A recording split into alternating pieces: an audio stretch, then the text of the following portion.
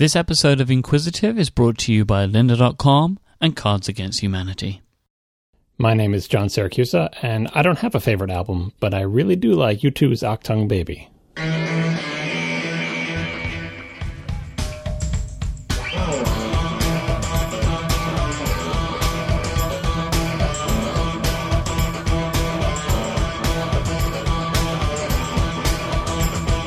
You don't have a favourite album, like, at all? Or is it just it's too difficult a question to answer? I don't like to destroy the premise of your podcast here, but I think picking a favorite album is very difficult. It's not as hard as picking a favorite child, but it's close. I think it's harder than picking a favorite movie. And so it was very difficult for me to pick an album for this show, and I ended up picking one. The picking of the album, I think, was almost as interesting as the album that we're going to discuss itself, because there are a lot of things to say about my selection. Some of the things you could say is it may not even be U2's best album, and I could also even say that it's not my sort of sentimental favorite, because my sentimental favorite album gets a boost from the fact that most people don't like it. So this one ends up winning for strange reasons. It's an album that has such high esteem in my mind because I think it is a great album. I really do like it, and it's partially defined by the albums that come before it and after it. You know, I actually don't think that is a weird statement, like that it's that you don't have a favorite album because it's hard to pick, because I actually kind of agree. People have asked me what my favorite album is, and I have some contenders, and if I had to pick one, I think I could pick one, but I don't know if I would be able to say it was my favorite. It's just the one that makes the most sense. Yeah, like I said, even just among U2 albums, and U2 was my first love, the first band that I got heavily into. Even just among U2 albums, I can't even pick one, let alone all albums that were ever made. But this is a really great album, and so I didn't have much trouble choosing. It was either this one or Joshua Tree, and this I thought was the less obvious, more interesting choice, and it does have a particular place in my personal history with the band. So where did your love for U2 begin? Well, being a person of a certain age, as they say in French, I heard all of the U2 hits on Top 40 Radio, which is what I listened to for a very long time, when many of my peers were buying cassette tapes or record albums or all sorts of stuff like that. I was still just listening to what was on Top 40 Radio. And of the things that were on Top 40, of course, U2's biggest hits were on. So the Joshua Tree, you had all the number one tracks from the Joshua Tree, heard them all the time. Pride in the Name of Love was thrown in the mix. Every once in a blue moon, you would get Sunday Bloody Sunday, depending on which Top 40 album, Top 40 radio station I was listening to, and it was a special show, they were going to play stuff outside the Top 40. That was my familiarity with U2, was the things they played on the radio, which, as anyone will tell you who grew up in the time of Top 40 Radio, that's not a really good way to get to know a band. But I just wasn't into music. Like, I liked songs that I heard on the radio. I like some songs better than other.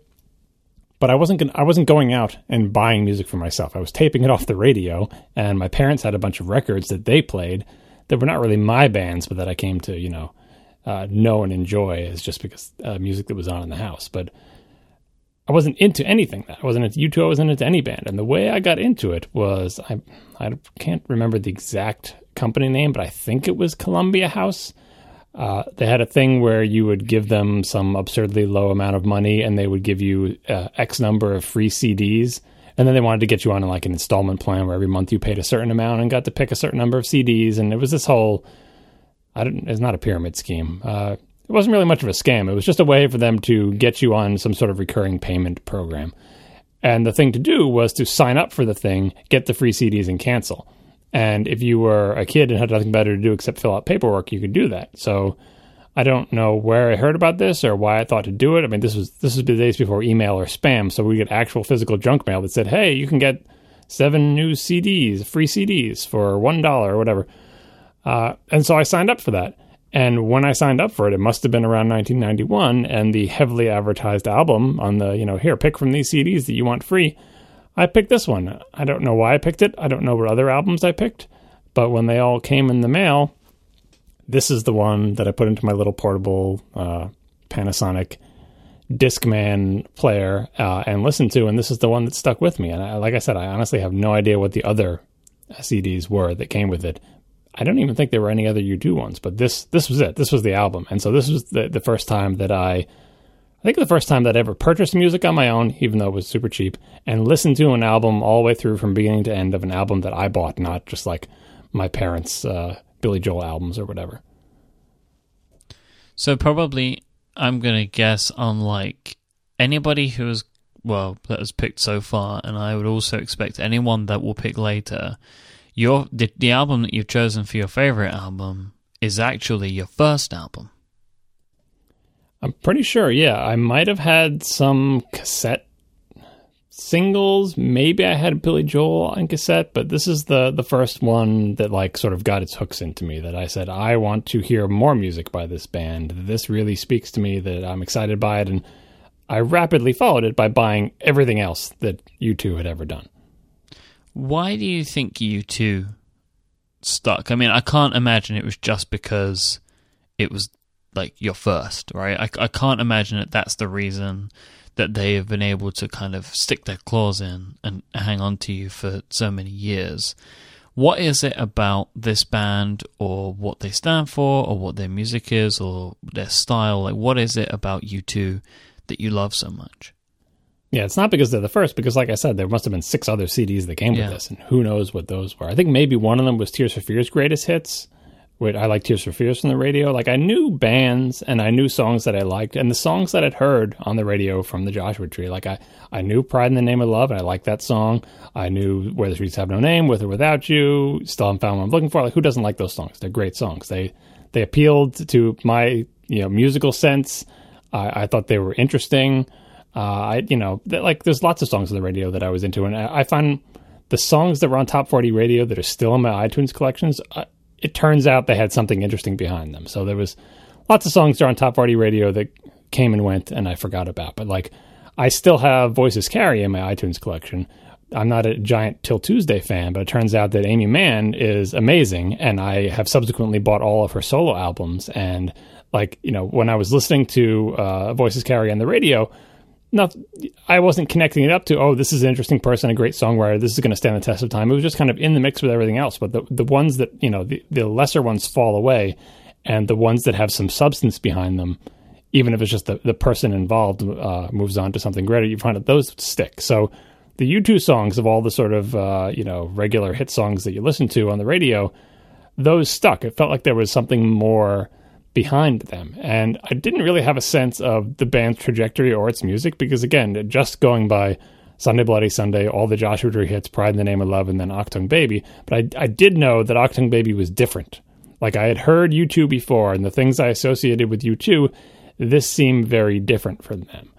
And that's why it was so interesting to me. And I guess, I always knew there was something more behind U2's music besides just like, 3-minute pop songs about boy meets girl, right? Like they were more interesting both musically and lyrically than the average radio fare.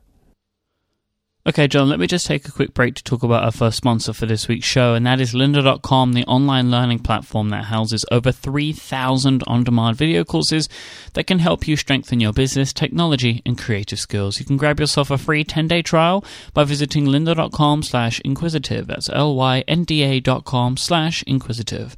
Lynda.com is for problem solvers, people that are curious and who want to make things happen in their life. Maybe you have a skill that you've always wanted to master of some description. Maybe you want to learn how to make iPhone apps. Maybe you want to learn how to use Xcode. Maybe you want to learn how to use Excel, PowerPoint, Word, Keynote, Pages, Photoshop, Aperture, Illustrator. The list goes on and on and on. You can go to lynda.com and feed your curious mind. You will get yourself unlimited access to training videos from top experts who are super passionate about teaching the things that they're going to teach you. You can stream these thousands of video courses on demand, and this will allow you to learn at your own schedule and at your own pace as well. And you can learn and watch these videos in any order you want by creating and saving playlists. You can just consume these little videos in their bite-sized chunks from start to finish, or you can mix them up, mix them around, mix them with different courses as well. And then you're able to share them with your friends, colleagues, and team members if you like. If you're the type of person that likes to get their learning in opportune moments in their day. You can even watch and download courses to your Android or iOS device, so you can learn on the go, you can learn on the bus, you can learn in the break room. Your lynda.com membership is going to give you unlimited access to fantastic training on hundreds of topics, all for just one flat rate. Whether you're looking to become an industry expert, you're passionate about a hobby, or you just want to learn something new, go ahead and visit lynda.com/inquisitive and sign up for your free 10-day trial. Once again, that's lynda.com/inquisitive. Thank you so much to lynda.com for their continued support of this show. Saying about this album being different, so to your disgust, the first time I'd ever heard this album fully was this week in preparation for this. And I know U2 stuff, of course I know U2 stuff, and I like some of it, but I've never been a U2 fan, specifically. I have no problem against the band, they just never really grabbed me. And pretty much all of the songs that I know, or the stuff that I would consider to be U2 songs, come from Joshua Tree. Like, that's what I know U2 to be like. And Achtung Baby wasn't kind of what I would have expected U2 to be. So surely you knew one, though, right?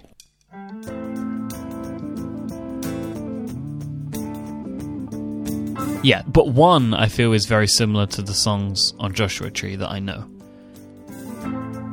Is it getting better? See, I disagree. I sentimentally maybe, but musically and structurally, I think it is different. The production is not as radically different as the other tracks, but if you put one on the Joshua Tree, it wouldn't fit. The instrumentation is not right. The sort of the You're sad. One love, one life. When it's one need. the voice and the singing, like, just it would not fit in that era, I don't think. But I get your meaning that it's sort of more of a slow paced kind of, like, it fits more sentimentally with it. It doesn't seem like the other songs seem a lot more aggressive than Joshua Tree, and sonically very different. And one is a little bit more chill. But like one is the standout song that most people who don't know U2 know from Achtung Baby, if they know anything from the album. But for U2 fans, this was a super important album for the band. Then you make me crawl, and I can't be holding on to what you got when all you got is hurt. One love, one blood, one life. So, like, one, for me, again, I agree with you. It doesn't sound like the stuff on Joshua Tree, but it feels like, to me, like it feels like it's a song that's trying to say something, but like say something about the world. In a straightforward, earnest way, because that defines the Joshua Tree and Rattle Hum. Very earnest. Yep, exactly. And so it was surprising to me. Like, if I wouldn't have known, I would have thought that Achtung Baby was their first album.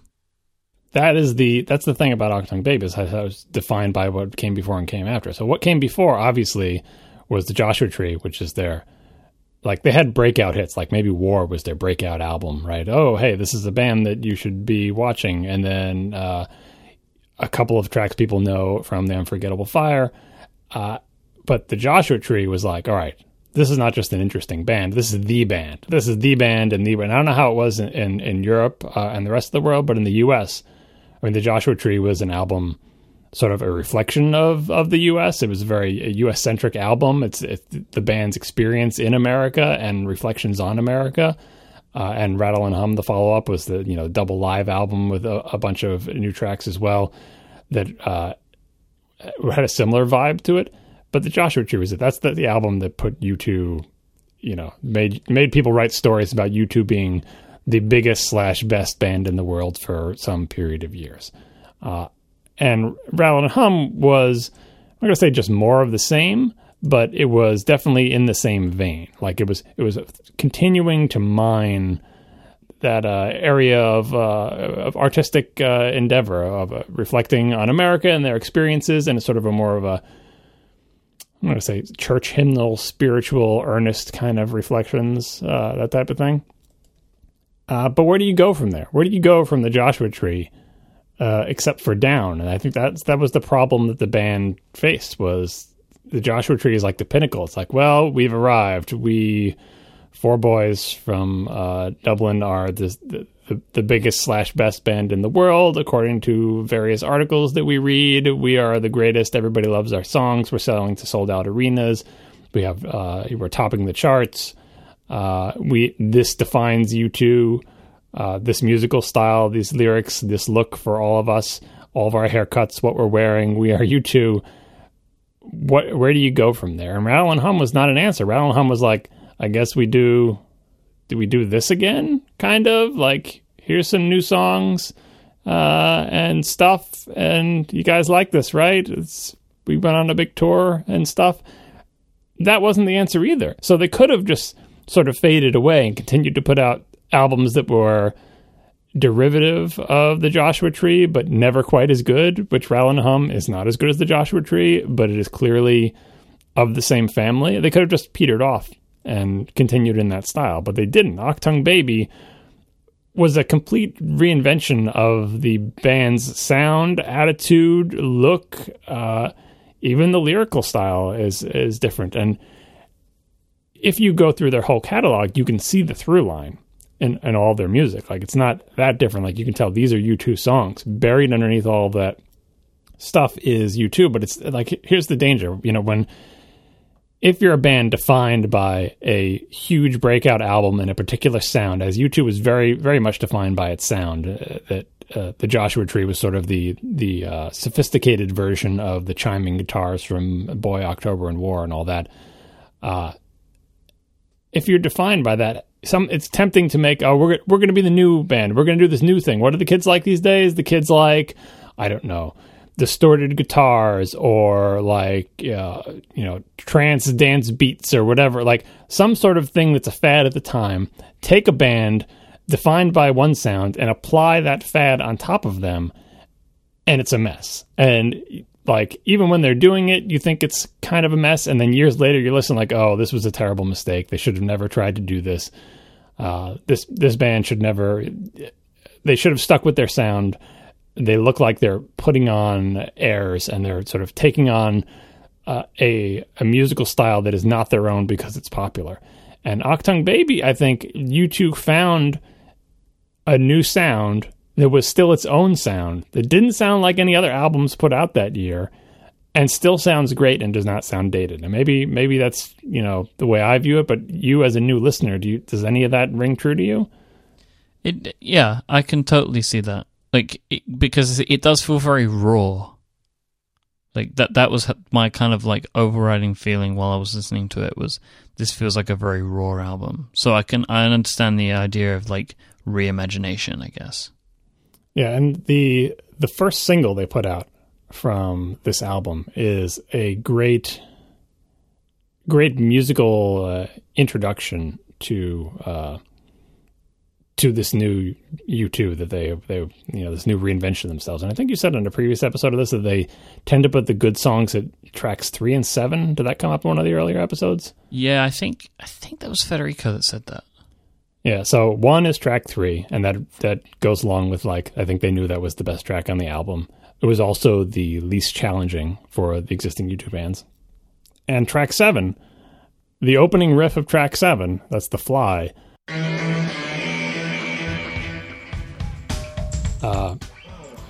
The quote, I was not surprised to see it on the Wikipedia page, but the quote from the band when they put out that first single from their album, again, this is pre-internet, so them releasing their first single was really the first listen you got of this new album. People ask what the deal was with the song, and they said it's the sound of 4 men chopping down the Joshua Tree. That opening riff of The Fly, which is what I think of when I think of this album.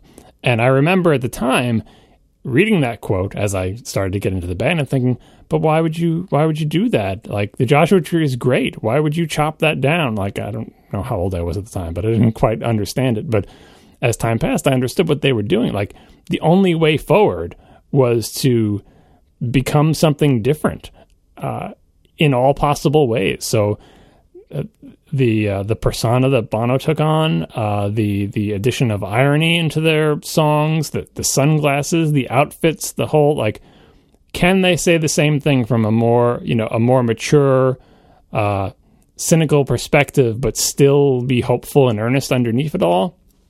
Can you pull that out without looking kind of doofy, or like you are trying to grab onto something that is really the province of younger bands. And I think they really did pull it off. I think these songs are interesting and sound great and sound like U2, but at the same time sound absolutely nothing like the Joshua Tree. And that's an amazing feat. Now, I don't know how many Apple analogies have happened in this podcast series so far, but I tend to think of things in terms of that.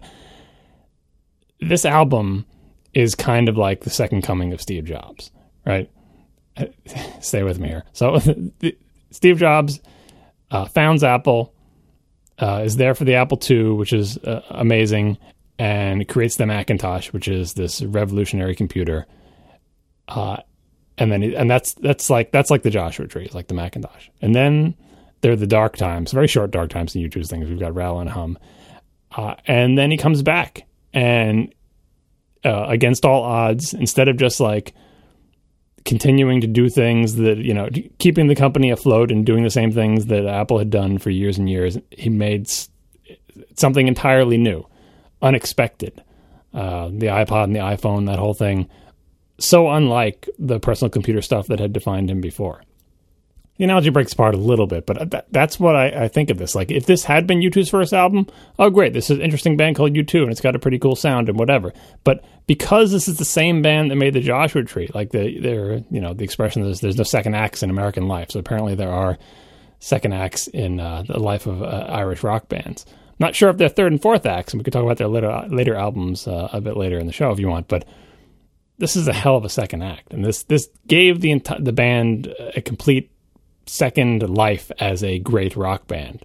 If this had been their first album and they had just gone from there forward, they would still be a great band. And if they had ended at the Joshua Tree and all died in a plane crash, they would still be a great band. But the fact that it's the same band that did both these eras in history is phenomenal.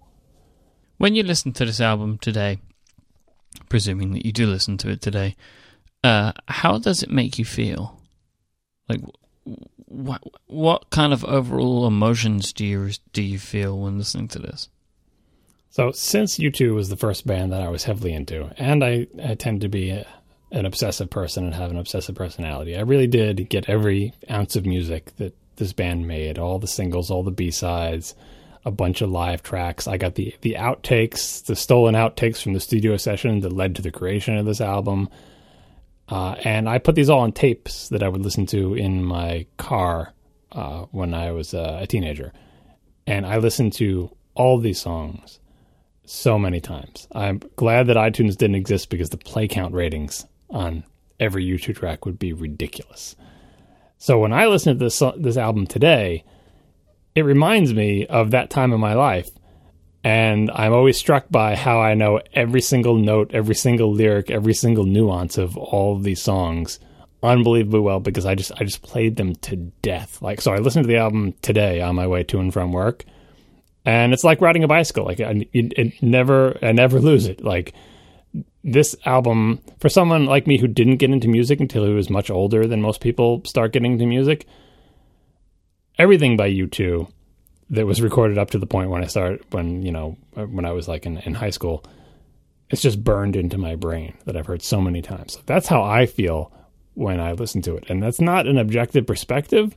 And I kind of feel the same way about almost all of their collection. But again, listening to this, like, it's just amazing to me how I feel like I'm inhabiting the tracks, that I know every little blip and hiss and warble and flange and drum beat and lyrical intonation of every one of these tracks. And it just feels like home to me. Do you listen to it frequently? So that's the flip side of this. Having listened to everything U2 has ever done a hojillion times, I tend to favor newer music when I am going through my iTunes collection, which means that I don't listen to much by U2 very often. Like when the new album came out, I listened to that for a while as well, but I'm not going to say I've burned out on U2, because I haven't. Like, I just listened to this album today and I enjoyed it and it was great, but I do favor newer things, because it's not like I'm listening to that. When I hear that characterization, it's like, oh, whatever music you were into when you were a teenager, that's the music you'll be into forever. It's like, I have burned through that music that I was into when I was a teenager. Not that I don't like it anymore. I really do like it. But if given the choice, I am more excited by a new track from a new band that I've never heard before, or increasingly mashups of new bands that I like plus old bands that I like all smushed together into a new thing.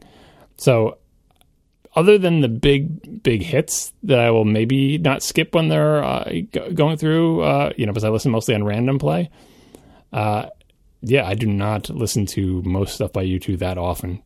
Mostly because I feel like if I want to listen to it, I can just play it in my head. It's like a Star Wars movie. It's like, how often do I watch a Star Wars movie? I've seen them so often I can watch them whenever I want by just playing them in my head.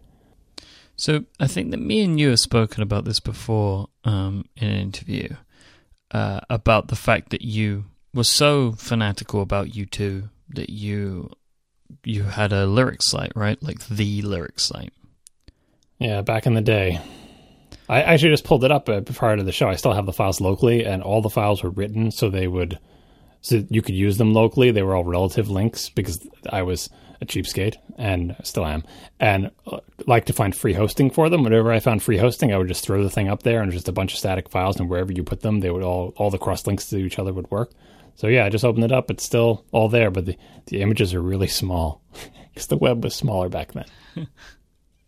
So this, you were kind of consumed by them, right? Would maybe be a way to put it. Like they were a band that meant an incredible deal to you, to the point where you would pour a lot of time into making something in homage to them in a way, maybe.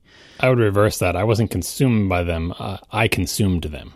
Right. As in so many other things. Yes, I voraciously consumed everything related to them and related to computers and so on and so forth. But yeah.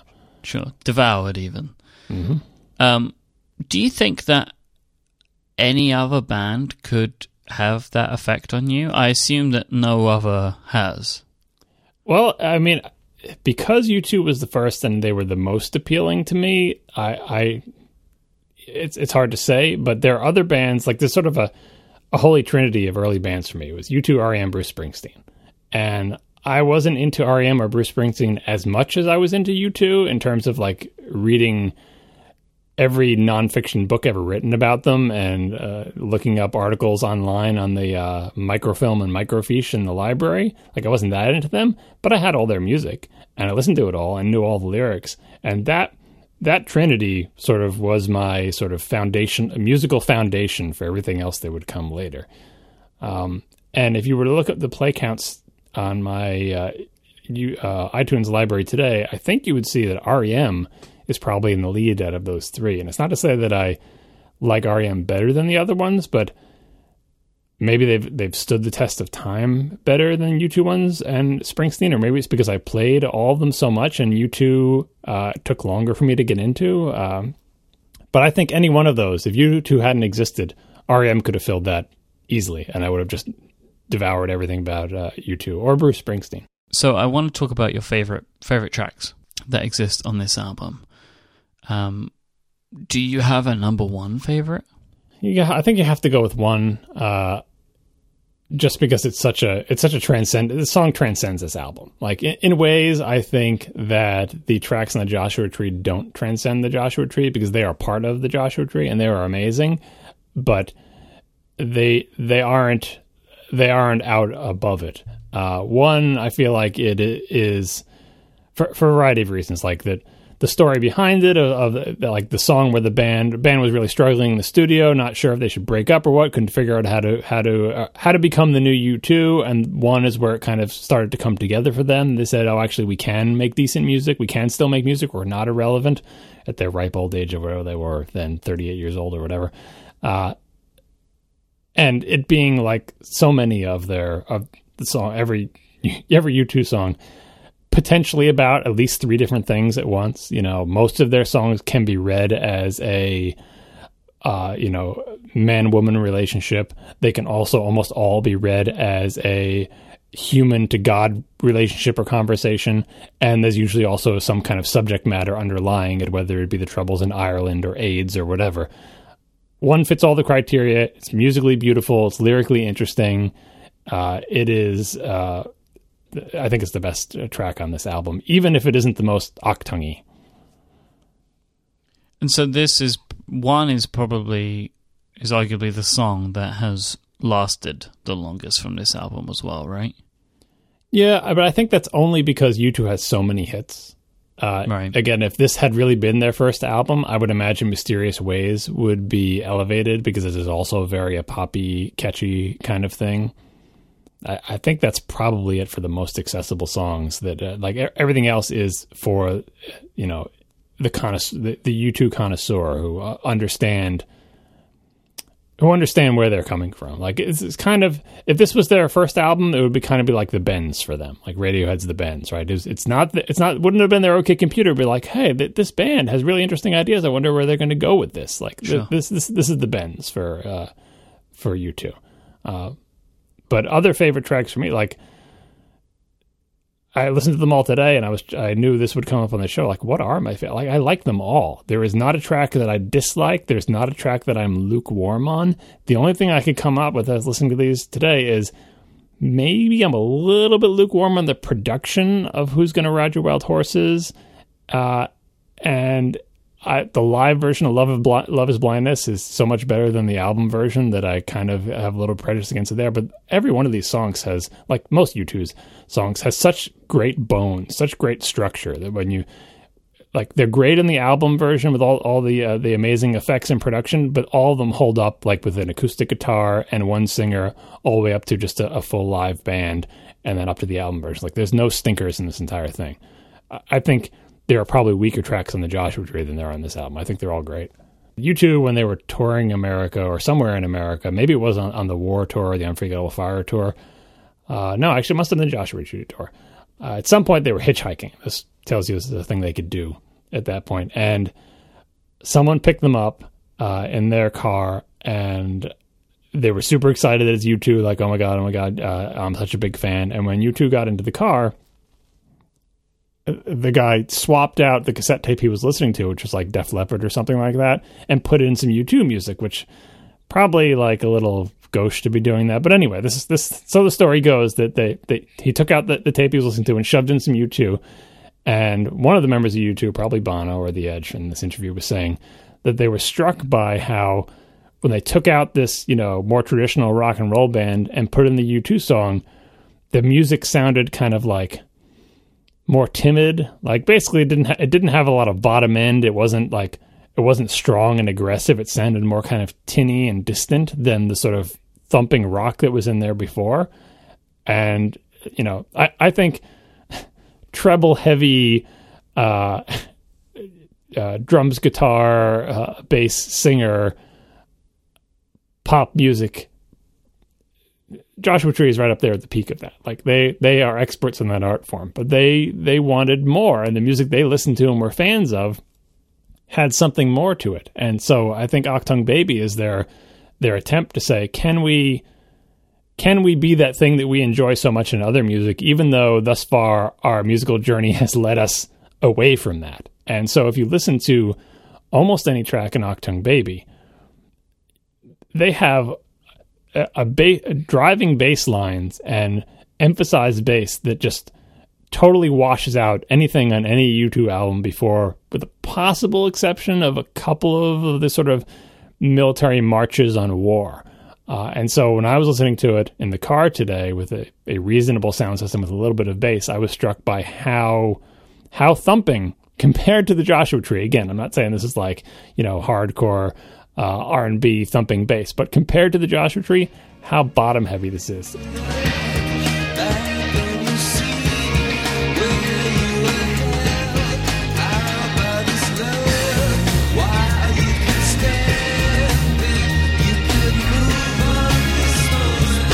So many songs have great bass lines, and I find myself when I listen to this album, rather, some albums you listen to and you're doing air guitar to the guitar parts or whatever, I find myself air bassing to the bass lines of these various songs. When I listen to these songs, sometimes I feel like all I'm hearing is the bass line, and then there's a bunch of stuff surrounding it. So Mysterious Ways has got that. Let's see, what's a good one? They all have a bass line, even like Love Is Blindness. Lots of little thumping things in there.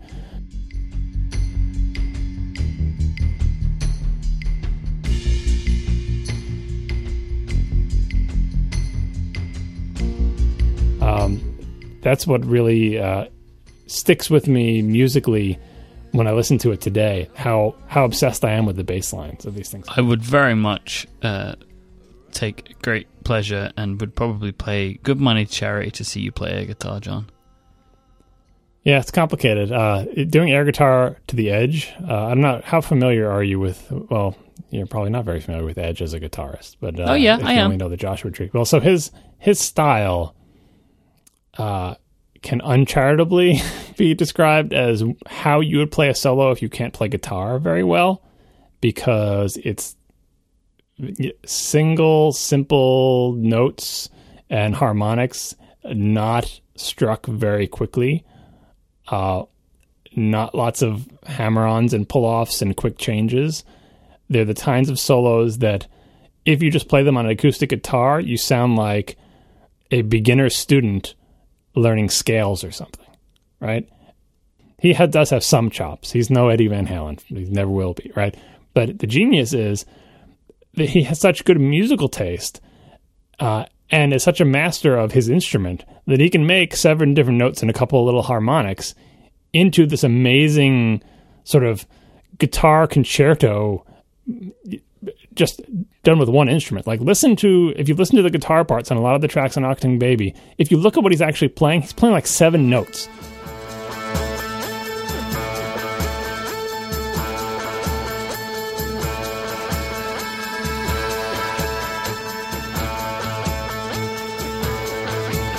With long spaces between them, and it sounds like he's conducting a chorus of angels. But if you look at what he's doing with his hand, he's doing nothing. How is that even possible? Like, the Unforgettable Fire had that as well. The Unforgettable Fire, a little bit faster, chimey stuff or whatever, but the kind of sounds and sort of musical emotion that comes out of so few notes is just phenomenal. And that's one of the things I really like about him and about the musical sound that they make. Like, again, when they go to acoustic, the chords are fine too, and he can just strum out the chords and do fine like that. But a lot of the songs are defined by 3 or 4 notes in a sequence with certain effects and bends and, flanges and warbles and all that good stuff that make it sound like a whole other vocal section. And that's why I feel like I kind of get lost in these songs, listening to those guitar parts that I know because, I downloaded all the guitar tablature and ASCII from Usenet back in the day and tried to play them all. And you're like, that's what he's playing? That sounds like nothing. And he's like, well, okay, well, you need everything that he's got to make that sound like the song. Or you can just play the chords and then it sounds like a good folksy kind of, Joshua Tree era sort of hymnal U2 song. That sounds fine too. But if you want to play what you hear on the album, it is incredibly difficult and it has little to do with finger acrobatics. So when you're soloing him, you are soloing and it doesn't look like you're doing much, but I know a lot of the notes to these solos and you can pretend you do them, and I can just pretend that I'm also playing the reverb part so I can hit 3 notes instead of 1. Can you play guitar? Define play. I mean, when I was in college, everyone had a guitar and was trying to learn how to play guitar. So I bought a guitar and tried to learn how to play guitar. I can play a couple of chords. I played it long enough to know that I was never going to be good at it, which is pretty much how long I played keyboards as well. Like, I can fake guitar and keyboards the same way I play video games. But like video games, and unlike people who can actually play musical instruments, when I stopped playing keyboard for many years, now I can't play anything anymore. But back in the day, I could play stuff that looked impressive on the keyboard, but it was so clear that I couldn't actually play. I was just sort of imitating what people could do. So anyway, with the guitar, I enjoyed plucking out things from Guitar Tab that I downloaded on the internet. That was a fun pastime, but I'm not an actual player. I have no rhythm, which is a real barrier to ever being good at a musical instrument. I just literally have no rhythm. And I know I have no rhythm. And if I heard myself played back, I would say this person who's playing this has no rhythm. So it's really just something I did to entertain myself. And now my guitar that I got in college is in my daughter's room, and she just plays with it the same as me. I can't tell if she has rhythm yet, but probably not. I wanted to take a quick break to thank our friends over at Cards Against Humanity for sponsoring this week's episode of Inquisitive. As you know by now, there's nothing that they love more than playing a few seconds of a 90s pop song and then stopping it abruptly like this. Yeah. Miami. South Beach, bringing the heat. My thanks to Cards Against Humanity for their continued commitment to this type of music and for sponsoring this week's episode of Inquisitive. You mentioned Springsteen and R.E.M. And, you know, along with U2, whilst these bands don't necessarily play very similar types of music, I would take a pretty strong bet that many people who like one of them probably like all three of them, right? There seems to be like a linkage there between these bands that they seem to kind of go together quite nicely. Where else do your music tastes tend to go? Yeah, so those three, I think the link between them is kind of earnest, intellectual, disaffected white person music. Yeah. I mean, I love all three. Like, you know, same of sort of a certain age, right? And so they all have kind of literary pretensions buried in a musical style that usually doesn't support that type of thing. And they all speak to, I think, angsty teenager version of me in different ways. And that's been my thing kind of for the most part, even as I've gotten older. I'm now less angsty and I'm not a teenager. But I've always been interested in music that takes itself seriously, that actually has something to say. Sort of disposable pop music is fun, but it never appeals to me to the point where I'm going to buy the single, let alone buy the album. I always want there to be more underneath it all. But I'm not beyond being into something initially and primarily because of the music, because I'm very interested in the, you know, new sounds and different sounds. That's one of the reasons I like sort of electronic video game music. Not too weird stuff, but enough that I'll say, oh, well, I haven't heard music like that before. That's really interesting. And pursue it as far as it's going to go. So the obvious follow-up band to those three, if you're going to add something to the Holy Trinity and you're going to make it a, what is it with four? Quadrilogy. Radiohead is the next one. Like there wasn't much of a gap, because I got Radiohead's first album when it first came out, maybe also as part of the free CD thing. And from that album, the only one that stood out to me was the one I'd seen the video for a million times on MTV. It was the Buzz Clip, kids. I think that's what it was called. Was Creep. And you listen to the rest of that album, it's like, yeah, whatever. But there was something to Creep, kind of like Voices Carry. Something to Creep that you could say, this band, this person singing, there's something there. I don't know what it is yet, but there's something there beyond everything else that this album has to show me. So I bought the next album and the next one and the next one, and like Radiohead very quickly jumped right up into the pantheon with those three, because they had everything. They seemed like they had something to say. They were musically interesting and getting more interesting all the time, took themselves seriously, and were kind of angsty white guy, alternative-ish rocky music, right? So that's not too far outside the norm. And I think what you're getting at eventually is the bands that people don't expect me to be into. Lady Gaga, when she came out with her first album, I heard about her the same way you hear about most pop sort of music people, whatever. And I knew a lot of people who were into that, and I was not interested in like whatever. Like I'm not interested in regular pop music. Somehow someone got me to listen to a track, and I thought the production was really interesting. It was the album version of Paparazzi, and I thought, wow, this is an interesting twist on sort of the modern pop rock song. I really thought the production was interesting. And then I think the same people who were very into Lady Gaga threw me an acoustic version of Paparazzi, where she went to a radio station and played just by sitting in front of a piano, playing the piano and singing to a microphone. Same song. And I immediately knew, okay, there's something there. A, this person actually has something to say, and B, this person is immensely talented. Like, this is not just, I don't want to slag Britney Spears or whatever, but this is not just some random Britney Spears, someone else writes all the lyrics and music and they just, come out and do something. Like, that there's something there to Lady Gaga. And that was it for Lady Gaga. I bought the album. I bought every subsequent album. I feel like she is an amazing vocalist, an amazing songwriter, has something to say, and most of her albums are very musically interesting and appealing to me. In general, are you a music person or a lyrics person? What do you tend to gravitate towards? I think I'm a pretty even split, maybe weighted towards music, because there are some songs where the lyrics are slight or are nearly nonsensical or not important, but I love the music so much I can get by on them. But there are, like, it's important to me to know the lyrics to songs. Obviously, having run a lyrics website, the more I get into a band, the more I want to know everything about them, and knowing the lyrics in the song is an important first step in understanding what the hell they're talking about. And it's difficult because singers mumble, and you can't hear them over the guitars, and lots of misinterpretations of lyrics exist. That was part of my motivation to do the lyrics website, is you'd try to look up U2 lyrics on the web, and you'd see these awful lyrics transcribed by somebody who just was not getting, like, there were sound-alikes, you know, those, I think they have those YouTube videos where they'll take a song and just have different words that sound, what is it, the lip-syncing videos or something, like different words that sound like the same, right? That was like what all the lyrics like. No, you guys are missing it. That's not what he's saying in the song. How can you listen to and appreciate the song if you don't even know what he's saying? So I am very into lyrics, but I do admit that a catchy tune or a really interesting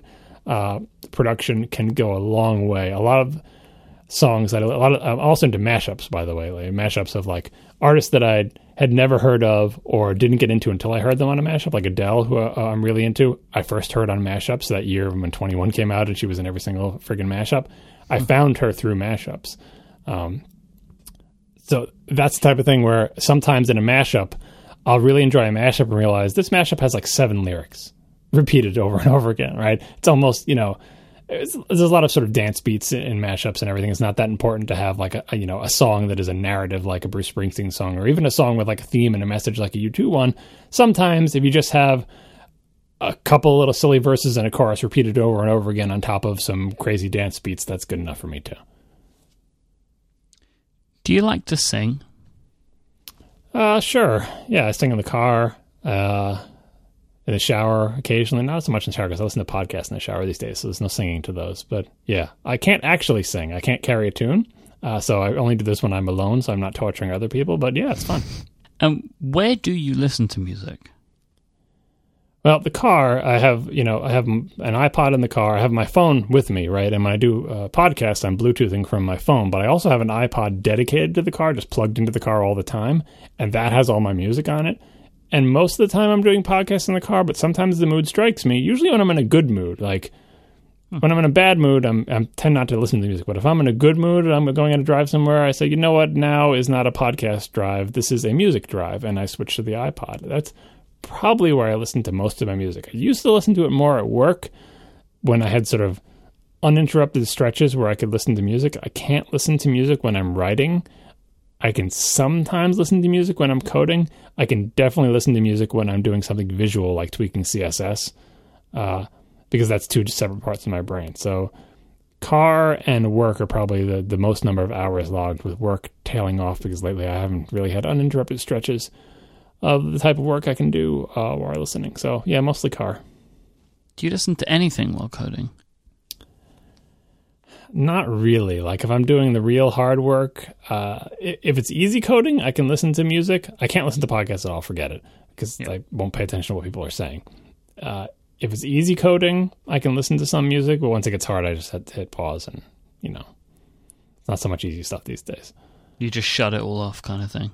Yeah. Sometimes still keep the headphones on because of the terribleness of the open office plan that is the scourge of U.S. business these days, just to block out everybody else, Have you tried to play this album for other people, and how does that tend to fare? I don't think so. I'm not the type of person who tries to play music for other people that often. The few times I have tried to do it has not gone well. I remember the most recent time I can remember is when I was first getting Jonathan Coulton, another artist who I dearly love and own everything about. And actually, I've seen Jonathan Coulton live more than any other artist in my collection, mostly because it was more accessible to me. Back before he was big, I tried playing Jonathan Coulton you have music. to throw that in there. Yeah, no, because like it was easier to get tickets then. You know what I mean? Like it was not. I saw him in a room with like 50 other people. I don't think he plays rooms that small anymore, right? So it was easy. You didn't have to battle to get a ticket or try to get good seats. They were all good seats or whatever. Anyway, I tried to play him for a bunch of people because I was just so blown away by it. Saying like this, if you are a geek like me, you got to listen to this. Of course, you'll love it because he's brilliant and this is awesome and it's hilarious and touching and poignant and everything. And then I played it for a bunch of people and they were like, "Yeah, I don't get it," and so that was disappointing. I don't think I've ever thrown Achtung Baby at someone and said, "You have to listen to this." Mostly because, like, everybody knows one. Maybe they've heard Mysterious Ways, maybe The Fly. If none of those stuck, none of the other songs are going to be interesting to them either. I think I've played live versions of some of this for people who are familiar with it to say, "Oh, there's another dimension to this. Listen to this live version of this song. It's actually great." But no, that's not my move usually. I've had the same problem with Colton, like trying to get people to listen and understand it, and it just never seems to really work. Yeah, it's the wrong environment because to really appreciate Jonathan Colton, you have to listen to the lyrics. Like, you just have to. Yeah. Not that the music isn't great, because it is. Like, I really love his cover of "Don't Talk to Strangers," which isn't even a song that he wrote. Like, musically, he does have interesting things. I also love the Slashdot version of Code Monkey, showing some more of his musical chops. But in general, you have to listen to the lyrics. Otherwise, you're not going to get it. And when someone says you have to listen to this, like, the lyrics just bounce off. You have to hear the song a few times to sort of process it all. And I think that's why it's kryptonite for the, "Hey, everybody, you should listen to this one." Like, especially if someone's like waiting for you to listen to it or watching you, like, they're just not going to get it. It's the worst. Have you ever seen Achtung Baby played live? So I saw U2 play live once on the Pop Tour, which is not a great tour. From everything that I've read about it, they did play some songs from Achtung Baby, but it's just a gigantic stadium. The only really good, memorable moment I have from that, like, I'm not a big fan of live music. I usually like the album versions better. And when I do like live music, it's the culling of, like, they've played this song live 800 times. Here is the best performance. Pull that one out. That's why I have, like, live music collections. But when I saw them, live music in a giant arena from an album that was not one of their best ones. They played a bunch of old stuff too. The standout moment, I think, was they did "Love Is Blindness," and they had a giant mirrored ball. It might have been the giant mirrored lemon or something that they shot a light at to be like a disco ball and rotated. It's like when you shine a spotlight on a disco ball and it makes like little lights around the room and you rotate the ball and the lights move around. Have you seen that? Mm-hmm. Mm-hmm. So they did that I think this was Giant Stadium. They did that in Giant Stadium while doing "Love Is Blindness," and it shrunk Giant Stadium down to the size of a club because everything was so upsized about the scale. Like, that wasn't a mirror ball. It was a mirrored lemon or whatever that was like 2 stories high. And each one of those dots rotating around wasn't like a dot the size of a thumbtack on a wall. It was a dot the size of a Volkswagen rotating around Giant Stadium.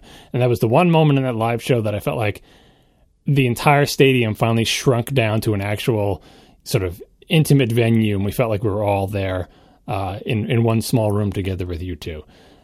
Everything else about that show was not great acoustics and so-so performances of songs, some of which weren't that great. Why did you go to see them? By that point, I had been into U2 for so long. I had the means to... I barely had the means to get tickets. Again, this was pre-internet ticket sales. This was everyone calling on a telephone to Ticketmaster when the tickets went on sale to try to get... Maybe they had internet ticket sales. I didn't know about them. I was at school, so I had internet access. But anyway, it was telephone calls to get tickets at great expense. Everyone calling at once. I planned it out. I got tickets. The seats were terrible, but I got them. I knew I was going to be home in New York around the time of the show. I guess it must have been spring break or something. And so I could get to Giant Stadium. And I figured, like, look, this is, your favorite band in the whole world. You've never seen them live. You can't go back in time and see them live at the Paradise, unfortunately, which was right down the street from me at school. And every time I walk past it, I'm like, I read about U2 playing there I was too young, right? So I just wanted to do it once. I did it once. Again, I haven't seen any of these other bands that I love other than Jonathan Colton live. I'm not a big live music fan, but I just wanted to say that I'd done it. Have you seen U2 live? Yes, I have. Are you proud of this choice? You made an interesting, you came to this in an interesting way in trying to pick a favorite to say it's a favorite, even though there kind of really isn't one. Are you proud of this choice? Yeah, because I think the Joshua Tree is the obvious choice. It's easy to talk about what's great about the Joshua Tree, but I think Achtung Baby is more interesting. And like I said, I think the highs of Joshua Tree may be higher, and there may be more of them, but it dips a little bit lower. Like there's not that there's throwaway tracks in the Joshua Tree, but there are more of the sort of like musical experiment that could have been a B-side, but happened to make it to the album. Achtung Baby is solid all the way through, and I just think it's a phenomenal achievement of any band. It's a phenomenal achievement, bottom line, to have a band that's like 4 people who met when they were kids and are still together and still making music, decent music, good music, and it is completely amazing to have a band reach the pinnacle of the entire music world briefly, start to stumble a little bit, and then regroup and do something great again. And I think we didn't talk about what came after, but like Achtung Baby is like, wow, you've really reinvented yourself by, redefining what it means to be U2 and making this great, amazing, interesting album that eventually stood the test of time. What do you do next? What they did next was they took the little baby on the cover. You don't know the little baby star car thing. That was the logo they were using for a little drawing of a baby's face. Anyway, the follow-up album was they took that baby and they put him in a space helmet. And they said, no, we are not retreating. We're going to go even farther in that direction. And it can be argued that they went farther and too far and outran their oxygen supply and left the atmosphere and started to burn up a little bit by getting close to the sun. But I admire the fact that they did not retreat, at least for a very long time, to the comfort of the Joshua Tree and just continue to drive this as far as they possibly could. I admire the band for doing that, and I think this album is a key turning point in their careers and is an amazing musical achievement, even if every top 10 list is going to rank the Joshua Tree higher.